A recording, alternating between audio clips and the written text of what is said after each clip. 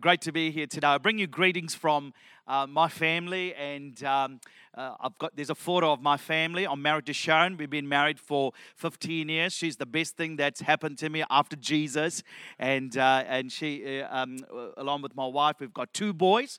Oldest boy, his name is Joshua. He is 10 years old. He loves Jesus. He loves making movies on YouTube. He's got 100 subscribers.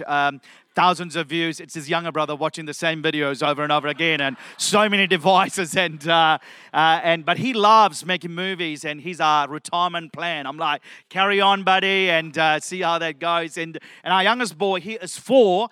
He loves Jesus. Last Easter, he watched the video of Jesus coming back to life, and he loves Jesus. He goes to the kindergarten and tells all his friends that Jesus is alive. And his group of friends said to him, Jackson, Jesus is not real. Jesus is not alive. And then I said to him, Jackson, what did you do when they said that? He said, Dad, I raised my voice. And I said, Jesus is alive. And they all said, okay, Jackson, Jesus is alive.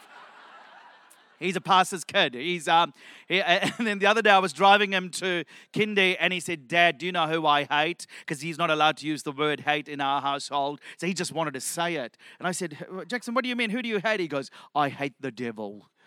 This is on the way to kindergarten. And then he goes, up, Jesus, just kick the devil in the face.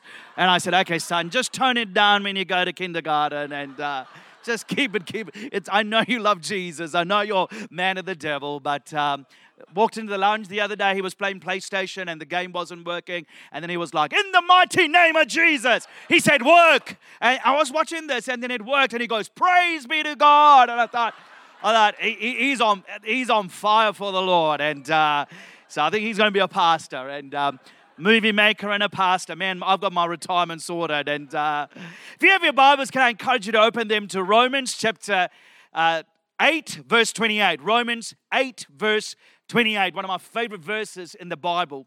It says, and we know that God causes everything to work together for the good of those who love God and are called according to His purpose for them. The title of my message, in fact, I have 3 titles, which makes my message really spiritual and really deep. It's either that or I just can't make up my mind. I've got 3 titles. The official title is U-Turn. Everybody say U-Turn. Another title, if you're taking notes, is As It Turned Out. Everybody say, As It Turned Out. Another title is Divine Appointments. Everybody say Divine Appointments. You never know who you're sitting next to at church. It could be your divine appointment. If you're single, you could be meeting your future spouse. In fact, when I went to church first Sunday, my wife's family, my future mother-in-law shook hands. And when she went home, she said, those Ratnaraja boys, they are different to the rest of the boys in our church. Man, she's a prophet. She knew. She saw quality. And so you never know. It could be a divine appointment for you. Let's pray together. God, we thank you for your presence here today. God, we just pray that you'd speak to us. God, we thank you that you're not a butcher, you're a surgeon. Would you open our hearts? I pray for transformation in this place. God, I pray for an encounter with you. We give you all the glory, all the honor and praise. Holy Spirit, would you do what only you can do in this place? I pray that every person here in this room, every man, woman, and child will encounter you like never before. In Jesus' mighty name we pray. Amen. My wife and I, we'd only been married 6 months when we took over our church. She was in the final year of her Bible college, and we've only been married 6 months, and they trusted us with a church. And I was like, what was the leadership of the church thinking? Looking back now, we feel like little kids being entrusted with a church. And I remember after the first Sunday service, this lovely lady in our church, she was in her early 80s, and she said, look, I'd love for you guys to come and have afternoon tea with me and another congregation member. And she was like, this is my address. I'm going to bake some muffins, and you got to come and spend some time. And we were like, yep, we'll be there. She gave us the address. And I remember when we did our first pastoral visit, we got to the street, but we couldn't find her house. So we made a U-turn. Went back again, and we're looking for this house. We're in the street, but we can't find the house. So we did another U-turn, and my wife's like, you missed it. I'm like, no, I can't find it. It really tested our marriage. We're going U-turn after U-turn. Not a good impression, trying a first pastoral visit. And I remember ringing this lady and said, look, we can't find your house. She's like, what do you mean you can't find my house? I've lived here for 40 years. She's like, the house hasn't gone anywhere. I'm still here. She goes, look, I'm going to come outside. I'll wait for you guys. And she went outside and she's waiting. Then we rang her again. We're doing so many U-turns and we're like, we can't find the house. She was like, I can't find a car either. She was like, where are you guys? And just as we were talking to her, we noticed that some smart person had bent the street sign and it was pointing in the opposite direction. So we were at the wrong street, all because of this lovely street sign pointing the wrong way. So many U-turns, and to be honest, I did want to visit this lovely lady, but I was more interested in those muffins. I was like, I am not going home until I've had those muffins. And U-turn after U-turn after U-turn. Have you ever experienced a U-turn? Maybe you're at church this morning and you kind of felt like you made all these plans. You were like, 2024, I'm going to be believing for this. This is the year of the Lord's favor. You were fired up. You were excited. And then now you're finding yourself going in the opposite direction. Not the direction that was the one you planned. Maybe your relationships took a U-turn and now you are back to where you started. Maybe it's your career. You took a U-turn and you are at the bottom of the ladder back to square one. U-turn. Maybe it's your health. You were hoping for a breakthrough. You were hoping for a positive medical report, but things have taken a U-turn and now you're back to square one. Or maybe you've just received some terrible news. You were never prepared for it. You kind of feel like life has made you take a U-turn. Anybody, you're like that this morning? You kind of like, you've been praying for something and you're like, you're back to square one. Today I want to encourage you. I want us to look at an amazing story in the Bible. I want us to look at the story of Ruth in the Bible. I love Ruth in the Bible. She shows us how to navigate U-turns in life. Victor's like, I love this lady in the Bible. This is my favorite Bible character. Ruth shows us how to navigate unexpected U-turns in life. Ruth shows us what happens when God's people trust Him and stay faithful to Him. Ruth shows us that even in the midst of U-turns, God is still at work. He is the waymaker. He is the promise keeper. He's the light in the darkness. Do you realize that it's not over until God says it's over? He's at work behind the scenes. In Ruth chapter 1, we read about Ruth and her mother-in-law Naomi, who have just lost everything. Naomi not only lost her husband, she also lost her 2 sons as well. So she is husbandless and childless, with 2 foreign daughter-in-laws in a foreign country, with no options available. In desperation, Naomi decides to go back to Israel, her homeland. Ruth, despite being a Moabite woman, decides to leave her family and all her relatives and everything that she knew in order to accompany her mother-in-law back to Israel to make a fresh start with her. Life had thrown a nasty U-turn for Ruth and Naomi. So they both returned to Bethlehem. I love this. In the midst of all these U-turns, incredible, and something amazing happened, an incredible divine appointment that took place in Ruth's life changed the course of not only Ruth's life, but also Naomi's life, her mother-in-law's life forever. Listen to this. God had not forgotten Ruth and Naomi. God wants somebody here in this building to know that you are not forgotten by God. Maybe you're here today and you're like, how come someone else has got their breakthrough? How come someone else has got their miracle? What about me? God wants you to know today that you are not forgotten by God. God is still at work. Can I tell you this? Learn to celebrate someone else's miracle when you're waiting for your miracle. Because He's never too late, never too early. He's always on time. I want us to look at the story together. Ruth chapter 2, verses 1 to 3. It's on the screen. Now, there was a wealthy and influential man in Bethlehem named Boaz. Everybody say Boaz. Say it one more time, nice and loud. Boaz, who was a relative of Naomi's husband, Elimelech. Obviously, he was from Elam. Verse 2. One day, Ruth the Moabite said to Naomi, let me go out into the harvest fields to pick up the stalks of grain left behind by anyone who is kind enough to let me do it. Naomi replied, all right, my daughter, go ahead. So Ruth went out to gather grains before the harvesters. As it happened, everybody say, as it happened, she found herself working in a field that belonged to Boaz, the relative of her father-in-law, Elimelech. There are a couple of things that we need to understand as we look at Ruth's story. Here's the thing. Ruth teaches us that life comes in seasons. Life comes in season. In fact, the Bible says in Ecclesiastes chapter 3, verses 1 to 3, for everything there is a season, a time for every activity under heaven. See, the concept of seasons is throughout nature. Winter, spring, summer, autumn. If you live in Wellington, you have all 4 seasons on the same day. If you live in Auckland, you just got to wait for 5 minutes and it changes. The important thing is to note about seasons is realizing what to do and what not to do in each season. Wisdom is found in learning how to respond to seasons of life. See, sometimes people think if I become a Christian, if I say yes to Jesus, if I give my life to Jesus, all of a sudden, all my problems will be gone. And you walk on cloud 9 and you come to church and you're like, yeah, high five.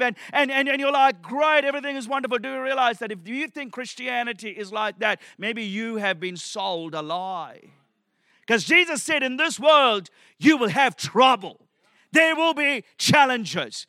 There will be circumstances. But then he said, take heart, I have overcome the world. Jesus is saying, yes, you will have problems. You will have circumstances. But remember one thing, that he is in control. And he will teach us how to respond. The Holy Spirit will lead us and guide us in how to respond to seasons of life. See, this is so crucial and so important if we want to survive each season of life. Some seasons can feel very bare and harsh. What do you do when you go through difficult seasons in life? Let me give you 3 things that Ruth did, and I want to encourage people here this morning. If you're in a difficult season and you kind of feel like 2024 has started, it's been a bit challenging for you so far, or maybe 2023 was a challenging year for you today, I want to encourage you. I want to stir your faith this morning to remind yourself that he who has begun a good work in you is faithful to complete it. If God started it, he is faithful to complete it. If you had to make a U-turn and you are back to square one, I want to encourage you this morning. Here's the first thing. Number 1, write this down. Don't despise small beginnings. Don't despise small beginnings. In those days, there were laws that God had put in place for the poor. When the wheat was gathered, they were not to reap to the very edges or gather the gleanings. They were to leave them for the poor. God said if they did it, that the Lord would bless the work of their hands. It was a win-win deal. Both the harvester and the gleaner were blessed. So gleaning wasn't a handout. It was hard work. And here's the thing. Ruth had no special treatment when she started. And this is what I love about Ruth. She was not afraid of getting her hands dirty. She was not focused on impressing anyone. She was focused on serving others. She was focused on working hard. Maybe you're here this morning and maybe you were given a demotion at work, or you were made redundant at work, or you were given some devastating news and you're back to square one and you're like, this is too much, and you feel like giving up. God wants you to know that today, don't despise small beginnings. 1 Peter 5:6, so humble yourselves under the mighty power of God, and at the right time, he will lift you up in honor. Do you realize that there are times God will close a door and we think that's the end of our lives? Can I tell you, a closed door is just as important a door that God opens, because God closed this door. Some of us, we've got our hand on the handle and we're like kicking the door. God, open this door. Can I tell you, that's the wrong door.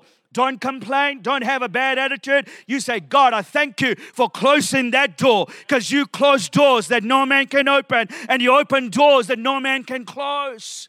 So God is saying today, trust His timing. At the appointed time, He will open the right door. He will lift you up in honor. See, the small beginning where God has placed you may be the doorway to greater things.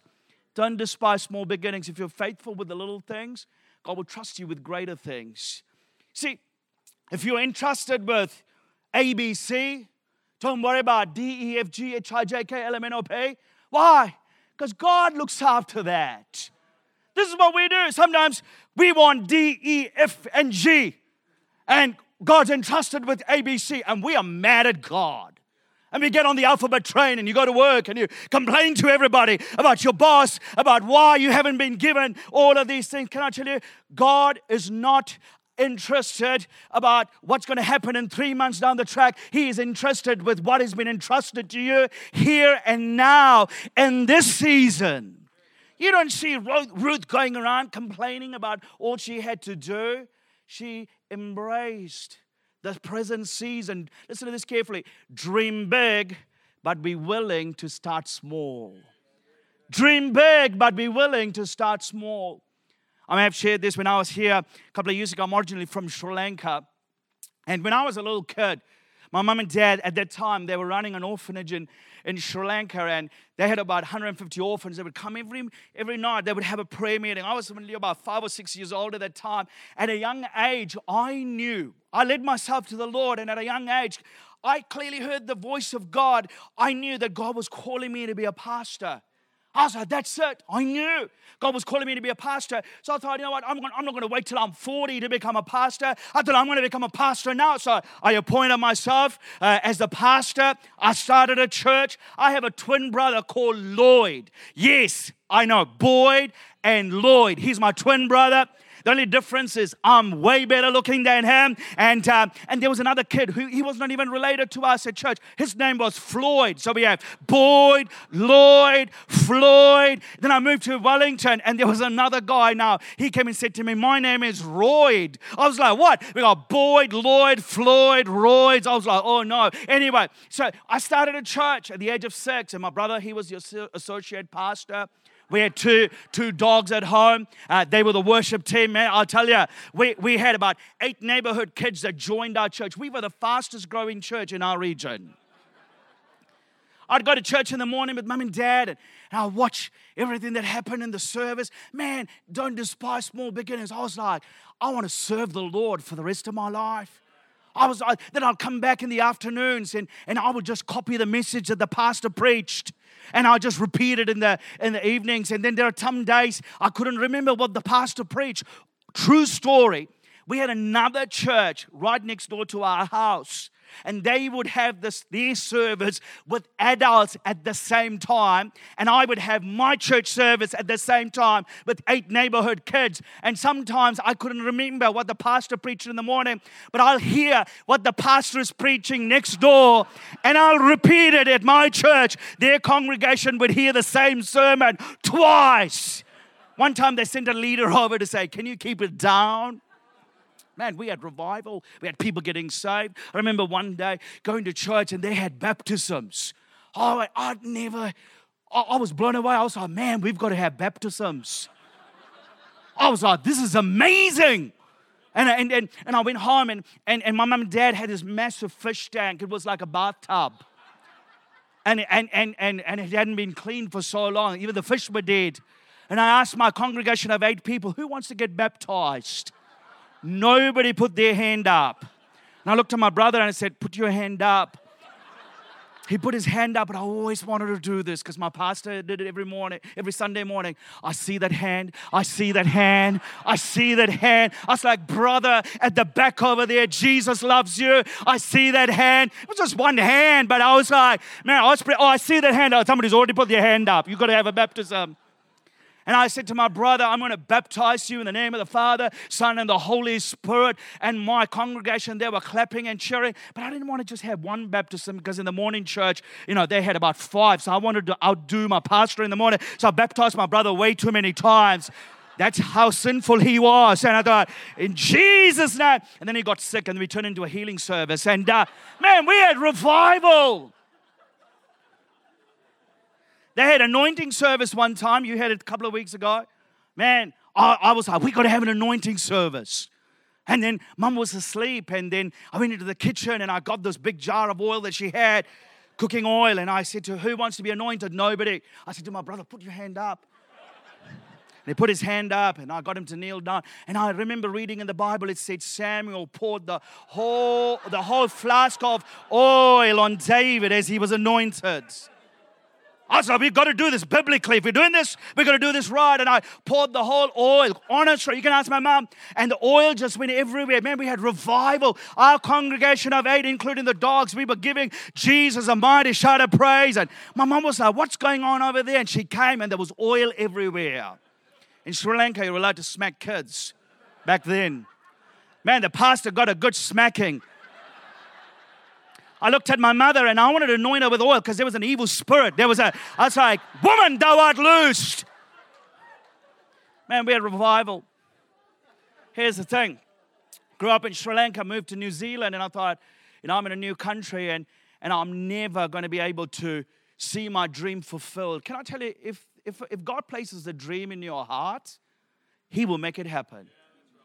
And I remember finally we were at school and one lady came and said to me, boy, I see the call of God on your life. And she said to me, I'd love for you to come on staff and work in the worship department. Oh, man, when I heard those words, I said, God's opened a door for me. Man, I get to be in the worship department. First day, my job was to put all the chairs out.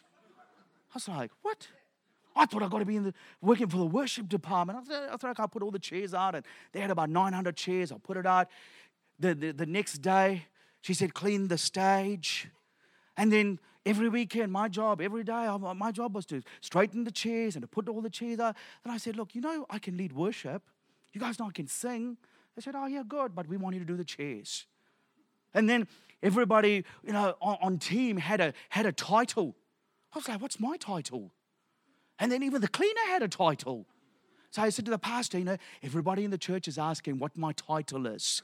Nobody. It was just me. Everybody. He said to me, I don't know. So I gave myself a title. People used to ask me, what do you do around here? I said, I'm the chairman of the church. All of a sudden, people who were not interested in me wanted to talk with the chairman of the church. And they were like, so young. And you're the chairman of the church. And they said, what does the chairman do? I said, I put the chairs out. Monday morning, I packed them up for mainly music. I was like, this guy's crazy. But do you realize that when I was putting the chairs out, nobody was in the building. I used to stand, pretend to be the pastor, and I used to preach. Nobody was in the building, but do you realize that nobody saw it, but God was taking notes? God was taking notes. God saw me speaking at C3 City Church in Tauranga. God takes notes. Can I tell you, promotion doesn't come from the east or the west. Promotion comes from the Lord. I want to say to somebody here today, don't despise small beginnings. Maybe you're like, oh boy, I kind of feel like I'm in the wilderness. I'm supposed to be in the promised land. Listen to this carefully. The wilderness is not a punishment. It's your preparation ground. Maybe you kind of feel like you're in the valley. God wants you to know the valley is a passing season. It's not your permanent destination. Today you need to embrace whatever God has entrusted you with and have the right attitude and say, God, I'm trusting you. Don't despise small beginnings. Number 2, second thing that Ruth does, I want to encourage you with, don't stop doing good. Don't stop doing good. Look what happens next. Ruth 2:3-4. So Ruth went out to gather grain behind the harvesters. As it happened, she found herself working in a field that belonged to Boaz, the relative of her father-in-law, Elimelech. While she was there, Boaz arrived from Bethlehem and greeted the harvest. The Lord be with you. He said, the Lord bless you. The harvesters replied. Now, is this where the U-turn turns around again? See, often you watch a movie, you watch a romantic movie, you see the prince coming along on a horseback or a motorbike or a limo. Or for some of you, your prince came in a little push bike and, and he whisks this lady to a life of comfort and ease where they live happily ever after. And you all go, oh, that was beautiful. But for Ruth, instead of being whisked away to a life of ease and comfort, she is working really hard. I mean, what's going on here? I thought this was her breakthrough. But Ruth continues to work hard. She demonstrates a few incredible principles that eventually led to an incredible divine appointment for her. Write this down. Number one, write this down. It's not on the screen. Sow what you want to harvest. Sow what you want to harvest. You need to be sowing now what you want to harvest in the future. Ruth is working hard in this season in order to harvest a season of blessing and abundance. You cannot reap what you haven't sown in one season. Listen to this carefully. If you sow love, you will reap love. If you sow generosity, you will reap generosity. If you sow kindness, you will reap kindness. So number one, sow what you want to harvest. Number two, sow where you want to harvest. Sow where you want to harvest. Be where God is and where God wants you to harvest. Location is key. Let me give you a powerful story. We all know this lady, amazing preacher, Charlotte Scanlon Gamble. I'll never forget her story. One day her and her husband, they went to the doctors and the doctor gave us some devastating news and said to her, it's going to be hard for you to conceive. It's going to be hard for you to have a baby. And she was devastated when she heard this news. Her and her husband left the office and the doctor's office. They were devastated. They were so sad when they heard these news. And they were praying. And then God asked them to do something ridiculous. It sounded ridiculous to them. God said to them, look, I want you to throw baby showers for ladies in the church who are pregnant. And she was like, what? What? And these were her words. I felt like God was asking me to throw baby showers for other people in the church who were pregnant. Some of these people she barely knew, yet God was asking me to throw baby showers for these moms who were pregnant. And she says this, I didn't feel like celebrating what I couldn't have. But she knew God wanted her to believe that God can turn anything around. She realized that she needed to act in accordance with her future, not her present. Act in accordance with her future, not her present. So she started sowing where she wanted to harvest. And we all know the story. She's got 2 beautiful children. And in her book, she says this experience brought a new realization of why God would say in Isaiah 54:1, sing, barren woman, you who never bore a child, burst into song, shout for joy, you who were never in labor, because more are the children of the desolate woman than of her who has a husband, says the Lord. Listen to this carefully. God requires an action from us that would begin turning the situation around. Listen to this carefully. We do the natural, He does the supernatural. We do the possible, He does the impossible. In a spring season, Ruth shows us that we have to sow what we want to harvest, where we want to harvest. Third one, sow how you want to harvest.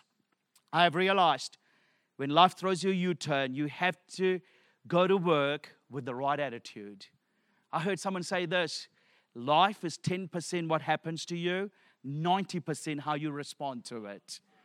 Our hurt is no reason to hurt others. Our anger is no reason to be angry with others. Instead of taking revenge on others, we surrender what we are carrying to Jesus and we step in to faith and then go out there and treat others the way we want to be treated. Listen to this carefully. Sometimes that means treating others as you haven't been treated. Do it anyway. You may not have been treated kindly, but you show kindness. Do it with the right attitude. Don't despise small beginnings. Don't stop doing good. Number 3, my last point. Don't overlook divine appointments. I'm going to ask Joe to join me on the keys if that's all right for a moment. As I bring this to a close, there are 4 words in Ruth chapter 2, verse 3 that keeps jumping at me every time I look at it. Here are the 4 words. Write this down.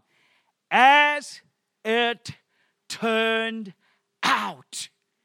As it turned out. As it turned out, Ruth ended up working on the property of a very successful relative of Naomi. I couldn't tell you the number of as it turned out moments in my life, or I know there are hundreds of people in this room. They have had as it turned out moment as they followed Jesus. As it turned out, as an indicator that God is at work behind the scenes, positioning people for His plans and purpose. As it turned out, Ruth ended up working on the property of a compassionate, wealthy, single, godly relative by the name of Boaz. Listen to this. Then Boaz asked his foreman, "Who is that young woman over there? Who does she belong to?" And the foreman replied, "She's the young woman from Moab who came back with Naomi. She asked me this morning if she could gather grain behind the harvest, as she had been hard at work ever since, except for a few minutes rest in the shelter." Boaz went over and said, "Ruth, listen, my daughter." If you like somebody, don't call them daughter, but anyway, stay right there with us. When you gather grain, don't go to any other fields. Stay right behind the young women working in my field. See which part of the field they are harvesting, and then follow them. I have warned the young men not to treat you roughly. When you are thirsty, help yourself to the water they have drawn from the well. Ruth fell at his feet and thanked him warmly. "What have I done to deserve such kindness?" she asked. "I'm only a foreigner." "Yes, I know," Boaz replied, "but I also know what everything you have done for your mother-in-law since the death of your husband. I have heard how you left your father and mother and your own land to live here among complete strangers. May the Lord, the God of Israel, under whose wings you have come to take refuge, reward you fully for what you have done. I hope I continue to please you, sir." She replied, "You have comforted me by speaking so kindly to me, even though I'm not one of your workers." Someone had told Boaz how Ruth had been kind to her mother-in-law. Ladies, be kind to your mother-in-law. Gentlemen, be kind to your mother-in-laws. I want to say to people here today, if you're single and you're believing for your husband, I want to say to every lady here today, wait for your Boaz. Don't settle for second best. Don't settle for drunk ass, cheap ass, lying ass, good for nothing ass. Wait for your Boaz. Oh, that's the place to clap and go, yeah! Wait for your Boaz. God was at work. This was a divine appointment. God had set up a divine appointment for Ruth. She caught Boaz's eyes, but there was a lot of work to be done. Day after day, she keeps working until her miracle came through. I just want to say to people here today, God will open the right doors at the right time, close the wrong doors at the right time. I closed all the wrong doors. You get it. You understand it. You're C3. You should get it. It's the Elam people that you need to explain. I'm believing and I'm declaring over this church in 2024, this is a year of as it turned out moments for you. David was just a shepherd boy, but as it turned out, God chose him to be the future king of Israel. The small jar of olive oil in the widow's house, as it turned out, miraculously multiplied. The little boy with 5 loaves of bread and 2 fish, as it turned out, became instrumental in Jesus feeding the 5,000. Joseph's time in prison and slavery, as it turned out, paved the way for him to become the second most powerful person in Egypt. Maybe you're here today and you're like, Boyd, I'm going through something. God wants you to know. Hold on to the promises of God. Hold on to the promises of God. You're going to have an as it turned out moment. And I ask everybody to stand to your feet for a moment. And I really believe there are people here today that you're like, Boyd, life has thrown a nasty U-turn, or you are holding on to the promises of God. Maybe you kind of feel like I have to start all over again. Doesn't matter what your situation is. Maybe you are believing for a breakthrough. You are believing for a miracle. I'm going to ask the team to lead us in worship for a moment. I want you to start making your way to the front. Why am I asking you to do that? Why am I asking you to do that? Because today you're making a declaration. I'm not quitting. I'm not giving up. Today I'm holding on to my as it turned out moments. I'm going to hold on to the promises of God. Today, I'm going to be like Ruth. I'm going to have the right attitude. I'm not going to give up. I'm saying, God, I trust you. I trust you. I trust you to open the right doors, close all the wrong doors. If you're here today and you're believing for a health report, you're believing for a breakthrough in the area of healing, you're believing for a miracle. Some of you, maybe you've lost your job. Today, you're saying, God, I'm holding on to you. I'm trusting you, God. Oh, God, I am desperate for a touch of heaven. I want you to start making your way to the front. I want to pray for you very quickly. We're going to worship the Lord. Wherever you are, start making your way to the front. The rest of us, we're going to continue to worship the Lord for a moment. Let's lift our hands to the heavens and say, God, I worship you today.